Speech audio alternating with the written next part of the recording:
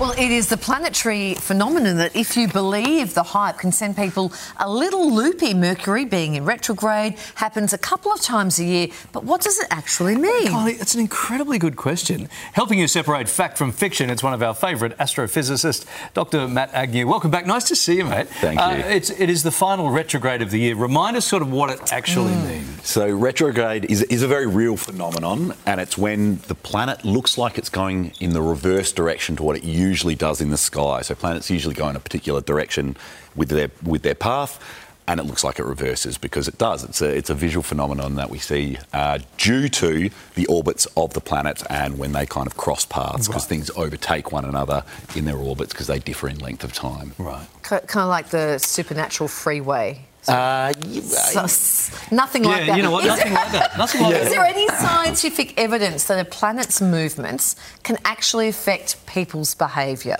There is no scientific evidence. Right. I hate to be the bearer of bad news, but there's a lot of things where people lean into these sort of astrological phenomena, that the idea that celestial bodies can have this impact on us. Yeah. So, there's things like lunatic, which comes from lunar, the moon, that people kind of act out when there's a full moon.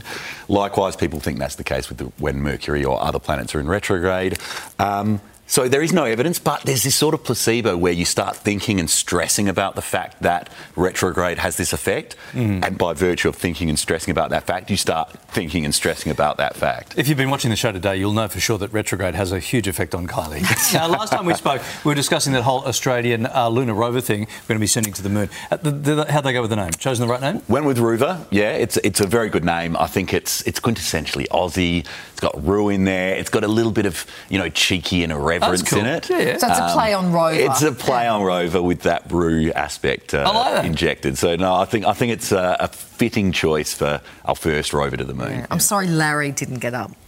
No, Larry's its middle name, Kylie. Rover Larry. Okay, Rover great. Larry, that's Are there any other big celestial events happening that we need to be on the lookout for before the year is out? There are, yep. Really? So on this Thursday, there's the Geminid meteor shower, and it is peak activity this Thursday. So if there's clear skies, get out overnight into a dark sky area if you can, so away from the lights of cities, and you'll be able to see the activity of the meteor shower, which is a really visually striking and beautiful phenomenon. On Thursday. That's when it peaks, but there will be on either side of that as well. Okay. And there'll be a near full moon on the 25th of December, so potentially the children can look up and they may see Santa cruising across the sky. Plenty of people seeing things that aren't really there on Christmas. You sent followers on Instagram into a bit of a frenzy yesterday, posting a photo of you with a big box, and the caption said, "It's time to commit." What do we need to know? What's going on? Yes, look, no, very much I am making a commitment to security. I'm putting a ring on it, ring security. And around Christmas time, you do see ring security. So it's a smart security system. So it's a way to keep an eye on your valuables.